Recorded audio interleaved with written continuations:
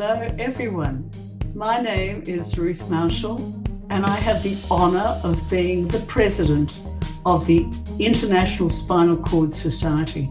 This is our first episode in 2021 of our Spinal Cord Injury Care, What Really Matters series of podcasts. So welcome to our first episode. I'm going to be your host, and we have a very interesting opening session with a PhD student, Sam Brady, who is at Glasgow University undertaking his PhD on the history of the sports wheelchair. Now, this is really interesting to me, and before I introduce Sam to you all and get him to tell us what he's up to and what he's done in the past and how he got interested in the sports wheelchair, my recollection of early wheelchairs are ones that we currently have in our museum in the hospital, which were made of wicker and look incredibly uncomfortable and very much dependent propelled and not designed to be independent. But when I became the director of my spinal injury unit in 1986, we were moving from prescribing stainless steel wheelchairs that were manufactured in South Australia to aluminium framed wheelchairs that we thought were fantastic because they were so lightweight compared to the stainless steel one. There has been enormous progress in the design of wheelchairs, the manufacture of wheelchairs, and we consider those wheelchairs that were aluminium framed and we thought was so light in the late 1980s to be too heavy for our current users to consider using, except for those who are using an old wheelchair down the back in their shed. I'm really excited to hear what Sam has to say. This is our 60th anniversary year, and so it's really important that we not only look forward, but we also reflect on our history. From that first meeting in 1961, with Professor Sir Ludwig Guttmann as president, to 60 years later, ISCOS continues to be a world voice for spinal cord injury care, even during our current pandemic, which has been going on now for almost 2 years. I'm really proud of our history, but I'm also excited for our future and how we will evolve within our practice. As I've mentioned, just in the area of wheelchairs, we've seen so many changes and advancements, not only in the way we do things, but also in terms of the technology. So I'm delighted that Sam has agreed to talk with us today. He has been working in collaboration with the National Paralympic Heritage Trust of the United Kingdom whilst completing his PhD at Glasgow University, investigating the social, political, and technical history of the sports wheelchair. Sam, it's great to have you on the show today. I'd love you to tell us a little bit about yourself and how you came to be studying a PhD in such an esoteric subject. Thanks. Well, first of all, thank you for inviting me for this, and thank you for the kind of, I think, wonderful introduction there, kind of framing why the history of this technology is so important, because I think it's the kind of subject that a lot of people wouldn't think about to study. I know myself, when I started the PhD, it was a revelation of like, oh, this is a thing that you can study, and this is an important thing to research. And it's still a thing I have to frame to people when I'm telling them about what I'm doing. I need to explain to them why this is important. I was doing a history degree in race history. And I was really interested in thinking about these kind of underserved, marginalized history. And it occurred to me that disability history is something that I never really thought about. I did modules in disability studies. I'm dyslexic myself. And so I was always aware of disability, but I never thought about it as like a academic discipline. And I started to look into disability history and I fell in love with it. And I was looking into the intersections of disability and race and all of these things. And the studentship for this project about the history of the sports wheelchair came up. And I found, I never thought about it as a history that could be done, but I just thought it was the most fascinating topic, thinking about this history of technology, this history of sport, and just the way all of these aspects intersect with each other. That's how I came to the project, not intending to go down this field, but now I'm here. It's absolutely fascinating. And I think the history of design, especially, who intended it to be designed in this way and who uses it in these ways. And it's, just really interesting. So it's a really interesting intersection then between your interest in history and what you've gleaned in terms of the history of race sports and sports generally, and melding that into the changes that have been seen in technology and the reasons why we have particular objects designed in particular ways. So that in itself must make for a very interesting way to look at the issues of sports wheelchair design. So how do you go about researching that issue? Do you mean in the sense of the resources that I'm using, or in the... Absolutely. The resources, the sort of things that you are looking at, and how chairs have changed. Well, it can be a difficult thing to study in theory because, these are devices which have been altered quite quickly and dramatically over the years, but also they've been altered in, and I'm sure we'll get into this, but they've been modified and adapted primarily by athletes. And that tended to be in, their homes, in their personal workshops, garages, that kind of stuff. And so tracking that history, it can be quite difficult. And so part of the way that we've gone about it in this research is using oral history interviews. I will hop on Zoom with someone, we'll chat for maybe an hour about their background in the industry, with the technology, in the sport. And I can gain some really fascinating insights from that. And I think it's really important for a couple of reasons. I think, firstly, it's an effective way to do this type of research is to hear it from the athletes directly.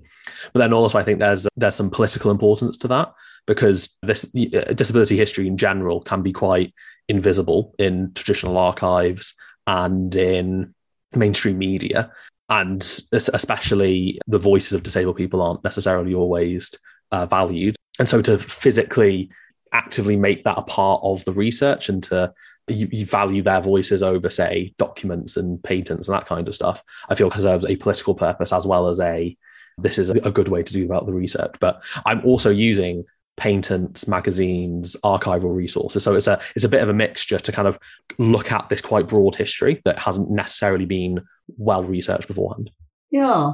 And it is interesting, of course, because there is a real difference between the chairs that have simply been used as medical chairs for mobilizing people and then enabling people to self-mobilize in chairs. And the changes in structure and design that we've seen in sports chairs. And of course, we've got the Paralympics coming up. And there are lots of things that have been changed, not just in terms of chairs, but in artificial limbs, to make a difference for the user who is competing in specialized sports. So when you reflect on all of that, can you talk about the changes in the technology that has been led by the users? Yeah, definitely. I think it's a really key part of this history. And so generally, the way that at least I'm thinking about the development, I don't whether this is completely accurate or not is I'm sure is up to debate, but kind of around the late 1950s, early 1960s, there was an impetus to start developing chairs, users developing chairs themselves, because really the medical industry that was making wheelchairs had kind of stagnated on design. And I think that's linked to new designs being accepted by the medical establishment. and kind of anything that would defy that image of what a wheelchair was wouldn't be accepted by them. And I mean, who else is going to buy a wheelchair than a hospital, right? So they didn't want to damage that market. And so wheelchair users were the ones who started to make a lot of these developments. And, these tended to be quite small things at first. For example, a lot of users would the push handles at the back of a chair, because not only did they add weight, which was unnecessary for a lot of people who wanted to be independent, but again, that political aspect of, well, I don't need someone to push me around. I can propel myself, so I can get rid of them. And there are other things depending on people's disability. Some people didn't need a high backrest, for example, or the side guards that would be able to rest their arms on. So it would depend on what people's individual needs were. And then these developments, especially for sport, started to get more refined because people wanted to push their abilities in the sport and really advance what the sport could be, changing it from a game that was just played in a rehabilitation centre to like a proper independent elite level sport. And so you get all these wonderful developments about like changing wheel sizes, making wheelchairs longer for racing, all these things. I think probably my favourite one of these early adaptations that I've come across is adding camber to the wheels. So if you see like a modern basketball wheelchair or tennis wheelchair, you'll see that the wheels are really, they go out in like a triangle shape. So the top is really near the athlete and the bottom is like really spread. And this has a lot of benefits. Even more. Yes, exactly. Yeah. And it has a lot of benefits. It gives the chairs more stability. And it also is a slightly better pushing angle as well. It's a better kind of transfer of energy. And the reason this kind of came about was because of the folding mechanism that existed in early chairs. A lot of the, actually similar to some of the earlier chairs you were talking about there, about kind of heavy wicker, made of steel. Some of these would be folding chairs. And what users would do basically the folding frame is like an X shape with a crossing point in the middle. And what users could do is they could remove that crossing point and then replace it with like a little metal plate with little holes in it and literally just change the angle that it crossed at. And so suddenly the seat would sink and the wheels would spread out. And suddenly this like really tiny innovation, this little piece of metal added all these, this extra performance, a slightly better pushing angle, more stability. And then later down the line, when users were making their own wheelchair frames from scratch, they could incorporate that from the get-go. And I think it's really emblematic of the history of this technology, where it's these tiny changes that end up having a big impact further down the line, and it gets refined upon and made into future designs to be a core part of what a sporting chair is. Not only a sporting chair, but also an everyday chair.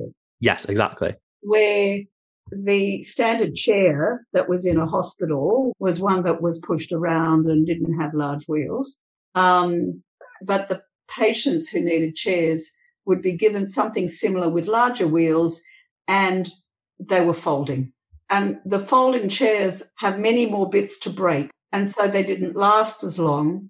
And so part of this change, as I see it, that was started with sports wheelchairs was to create the fixed frame wheelchair that has become common usage. Yes, exactly. No, I think the fixed frame is kind of the cornerstone of this idea of the user-led development, because it's, a lot of the previous developments are, I'm going to remove this, I'm going to modify this, but it's kind of keeping the same shape and functionality essentially of a medical chair. Again, I'm sure there's the counterexamples that would argue that, but I think, but then the fixed frame really challenged that, because it was fundamentally from the initial design changing what a wheelchair was meant to be. And as I'm sure you know, the idea was, instead of building a wheelchair with this folding mechanism with all these complicated parts, was to build a very light, robust, sturdy frame, usually of like aluminium or like I think there's a Reynolds tubing that tended to be used, and just a little square frame. And they would have a place for these cambered wheels to go in, and that would be the frame that these wheelchairs were made of. And it revolutionized these devices partially because of the performance. They were more mobile, they were lighter, they were, again, more robust, but also because these had massive implications for everyday and for sporting users. For basketball, they were a lot stronger and you could maneuver yourself around the court a lot better. For everyday wheelchairs, getting around, popping yourself up onto curbs or getting around the house or whatever, that is a lot easier to do if your wheelchair isn't this 40-pound steel box. So it revolutionized the way that we think about wheelchairs and the way they looked and everything. Yeah. So what have you seen in terms of the changes in design in the last 10 to 15 years, because even the last 10 to 15 years, there's been changes in componentry and actually even in the metal that is used to create even lighter chairs. And then, of course, there are the wheels as well.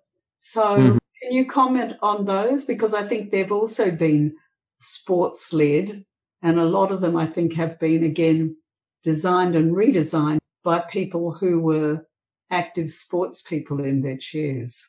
Yeah, I think it's interesting to contrast this earlier period of innovation to, as you say, the last decade or so, because this earlier period of innovation was really about redefining and reinventing what a wheelchair is and creating this idea of a sporting wheel or a sporty wheelchair, I guess, an active wheelchair. Whereas nowadays, the idea of, say, a basketball wheelchair or a racing wheelchair are really well defined. You know, the long three wheel, that is a defined shape of a racing chair.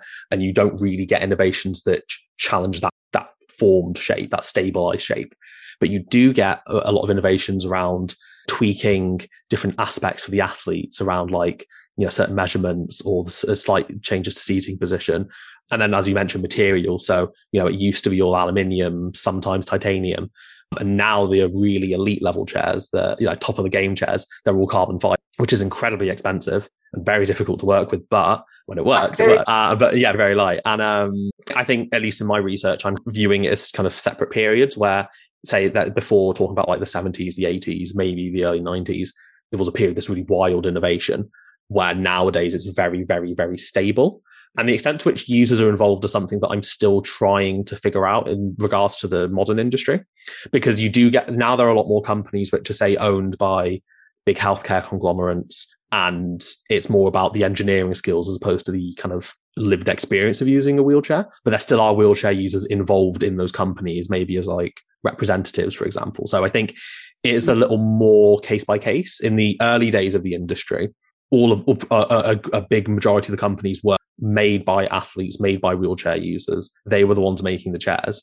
And then slowly they started to be bought out by other companies and then acquired by these healthcare corporations. So I think that there is a shift, and kind of piecing together when it happened currently is my challenge. Yeah, no, I think that that's very fair. And I think that, I mean, it's not just the frames, it's also the wheels. So I remember when the Spinergy type wheels just came out, and there was a study done by a wheelchair user who also has a PhD in Canada, who basically said that these wheels really didn't make any difference to wheelchair propulsion. The real difference they make is the weight. So if I'm prescribing a ultralight wheelchair, whether it's made from aluminium or titanium or carbon fiber, there is no sense in putting ordinary wheels on. You've got to also prescribe ultralight wheelchair wheels to, again, reduce the weight of the chair. And when we look, for instance, at the work done by the Motivation Organisation and the wheelchairs that they've designed to be used in less resource settings in third world countries, and they were basically mostly the three-wheel type wheelchairs that are similar to racing chairs, but without the splayed wheels. But then they went on to develop cheap sports wheelchairs, and have also looked at the cushions, and the cushions make a difference. And the back height makes a difference as well. There are so many individual issues that make a difference to the design, whether we're using wheelchairs for sport or for everyday use. And of course, the original sports wheelchairs they were designed for sport. They rapidly became used by everyone. And we called them sports wheelchairs, but they weren't being used for sport. And what I'm interested in your research, and I have to say, I'm looking forward to reading your PhD. Now, I don't say that to many people, but I am a PhD because I have an interest in history as well, a lot of, and it sounds fascinating. Oh, thank you very much. What your oral history interviews have the participants said about those subtle changes that they've made to their chairs and the importance of the weight of wheels and the weight of the cushion or whatever? Have they spoken about those as well? Yeah, it's all of a mix. And I think you're right in the, the weight of the wheels, the cushions, all these things, and even things that aren't necessarily related to the chair itself. So the development of gloves for racing, like these are all really important developments that intersect in various ways. And going into what I was saying before a little bit, I think it also relates to the time that people were active and time people were adapting chairs. So I've had some participants who were really active in the kind of, I guess, the earlier types of parts of the industry. Yes. And they were very much, again, that earlier stage of we're cutting off bits, we're adding camber in little ways. And then later, more recent athletes are really pushing like, how can I tweak the aerodynamic aspect of this? Again, with the wheels, how can I, develop carbon fiber wheels to reduce this weight? And I think it's an interesting thing because as the sport has become more professionalized, those aspects become really important about like, marginal gain, shaving off extra seconds here and there, and things like carbon fiber wheels make a massive impact on that purely because of the weight and even like the angles that they're positioned in and that kind of stuff. That all makes a difference. And then they come to see me and complain about their back pain, and I tell them that their back rest is too low and they don't want to change it. But, eventually when they stop competing, they may need to change it. And of course, there are people who have multiple wheelchairs depending on the sport they play. So if they're playing competition wheelchair basketball and social rugby, they need different chairs. If they want a chair to go to the beach, they need a different chair again. Chair. And it's, before you were talking about the motivation chairs, and I think there's an interesting thing about accessibility with these, because obviously wheelchairs are expensive devices, and you think generally we disabled people tend to be in some of the lowest earners and just economically. And I think it's this interesting development where suddenly there's these very, very expensive devices and they're all specialized for individual purposes. Like it used to be that you would buy, at least from what I know, you would buy a court wheelchair and you would use that for basketball, you could use that for tennis, and you could also use it for everyday life. Where now, like, you can't use an everyday chair for sport or vice versa because they're too specialized. The camber on modern basketball chair wouldn't get through the majority of standard door frames. You can't use that for getting around. And I think it's interesting economically that it is developed in this way. You need to specialize in a sport or two, and that's it. Like the early Paralympics, most people would do multiple categories and multiple sports. So, in heavyweight chairs as well. Yes, exactly. When you see the films of the early games before they became the Paralympics at Mandeville, and people were sitting in the same chairs regardless of whether they were doing archery or playing basketball or whatever. And of course, when we're rehabilitating people, we don't provide them with multiple different chairs. They learn to play tennis and basketball and even rugby initially, as well as balloon, volleyball, and anything else we can throw at them, all in the same basic chair. But if they want to seriously undertake a sporting pursuit, whether that happens to be table tennis, basketball, tennis, rugby, even weight training, they need very specific chairs to meet their needs. But when we look at the motivation sports wheelchairs, they've gone back to the fairly basic chair that people can do most things in. But I think if they want to play wheelchair rugby in those chairs, they add some bull blast. No, I don't think so. I think the motivation chairs are an interesting development, and other kind of low cost chairs, because it implies that there is a desire and a need for sports in low income countries, but also that you don't need the elite level chairs of the sport to actually engage with it at the lowest levels. Like, I know when you think about the technology, you always look at what is the newest thing, but generally most people don't want to become elite athletes. They want to play sport recreationally or in a rehabilitation setting. And I think that the motivation chairs are an interesting development in that, because it's basically hey, look, the market doesn't need to work in this way. It just happens to have evolved, but we're going to choose this new product. And from what I understand, it made a massive impact in terms of suddenly all these other companies had to provide low cost options, because there was a huge demand for it. And you can donate, buy $400 wheelchairs, not $4,000 wheelchairs. You can get a lot of wheelchairs for $4,000 when they only cost $400 for the sports chair. So I think it's made a huge difference, and it's enabled people in low income countries to actually undertake Paralympic level sport, but it's enabled them to do it. And I think that's really important. We want to have an inclusive society, an inclusive world that enables people to reach their full potentials, regardless of physical impairments. Yeah, I was just saying, it's those pathways into the sport, again, thinking about accessibility, that a lot of the way that some of my participants who were active in the early days of sport have spoken about, like, there's been a culture change around sport being part of rehabilitation services. And I don't know if that's the same everywhere.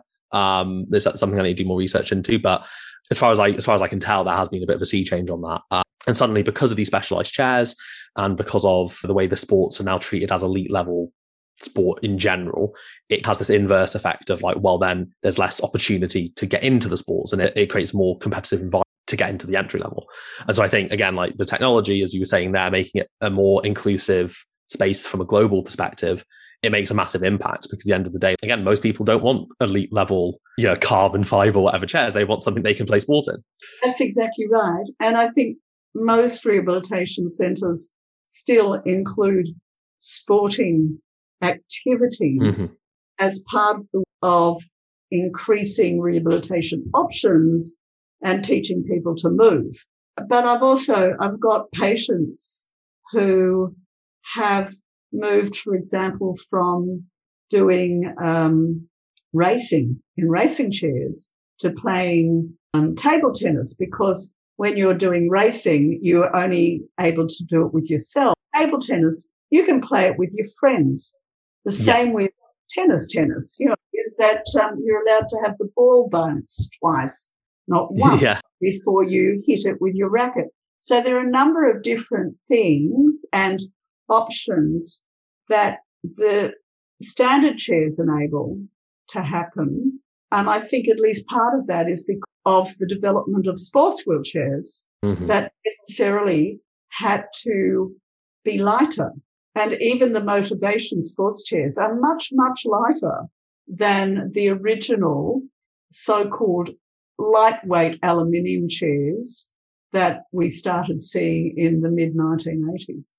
I think that's interesting as well, because I've a number of interviews I had who said, I started doing racing because I got annoyed at team sports, that I had to rely on other people. And we know throughout that there are people who enjoy team sports, and there are people who like exercising by themselves and everything in between. And there are people who like being elite sports people by themselves, but recognize as they then have families that they need to be able to do things with their families.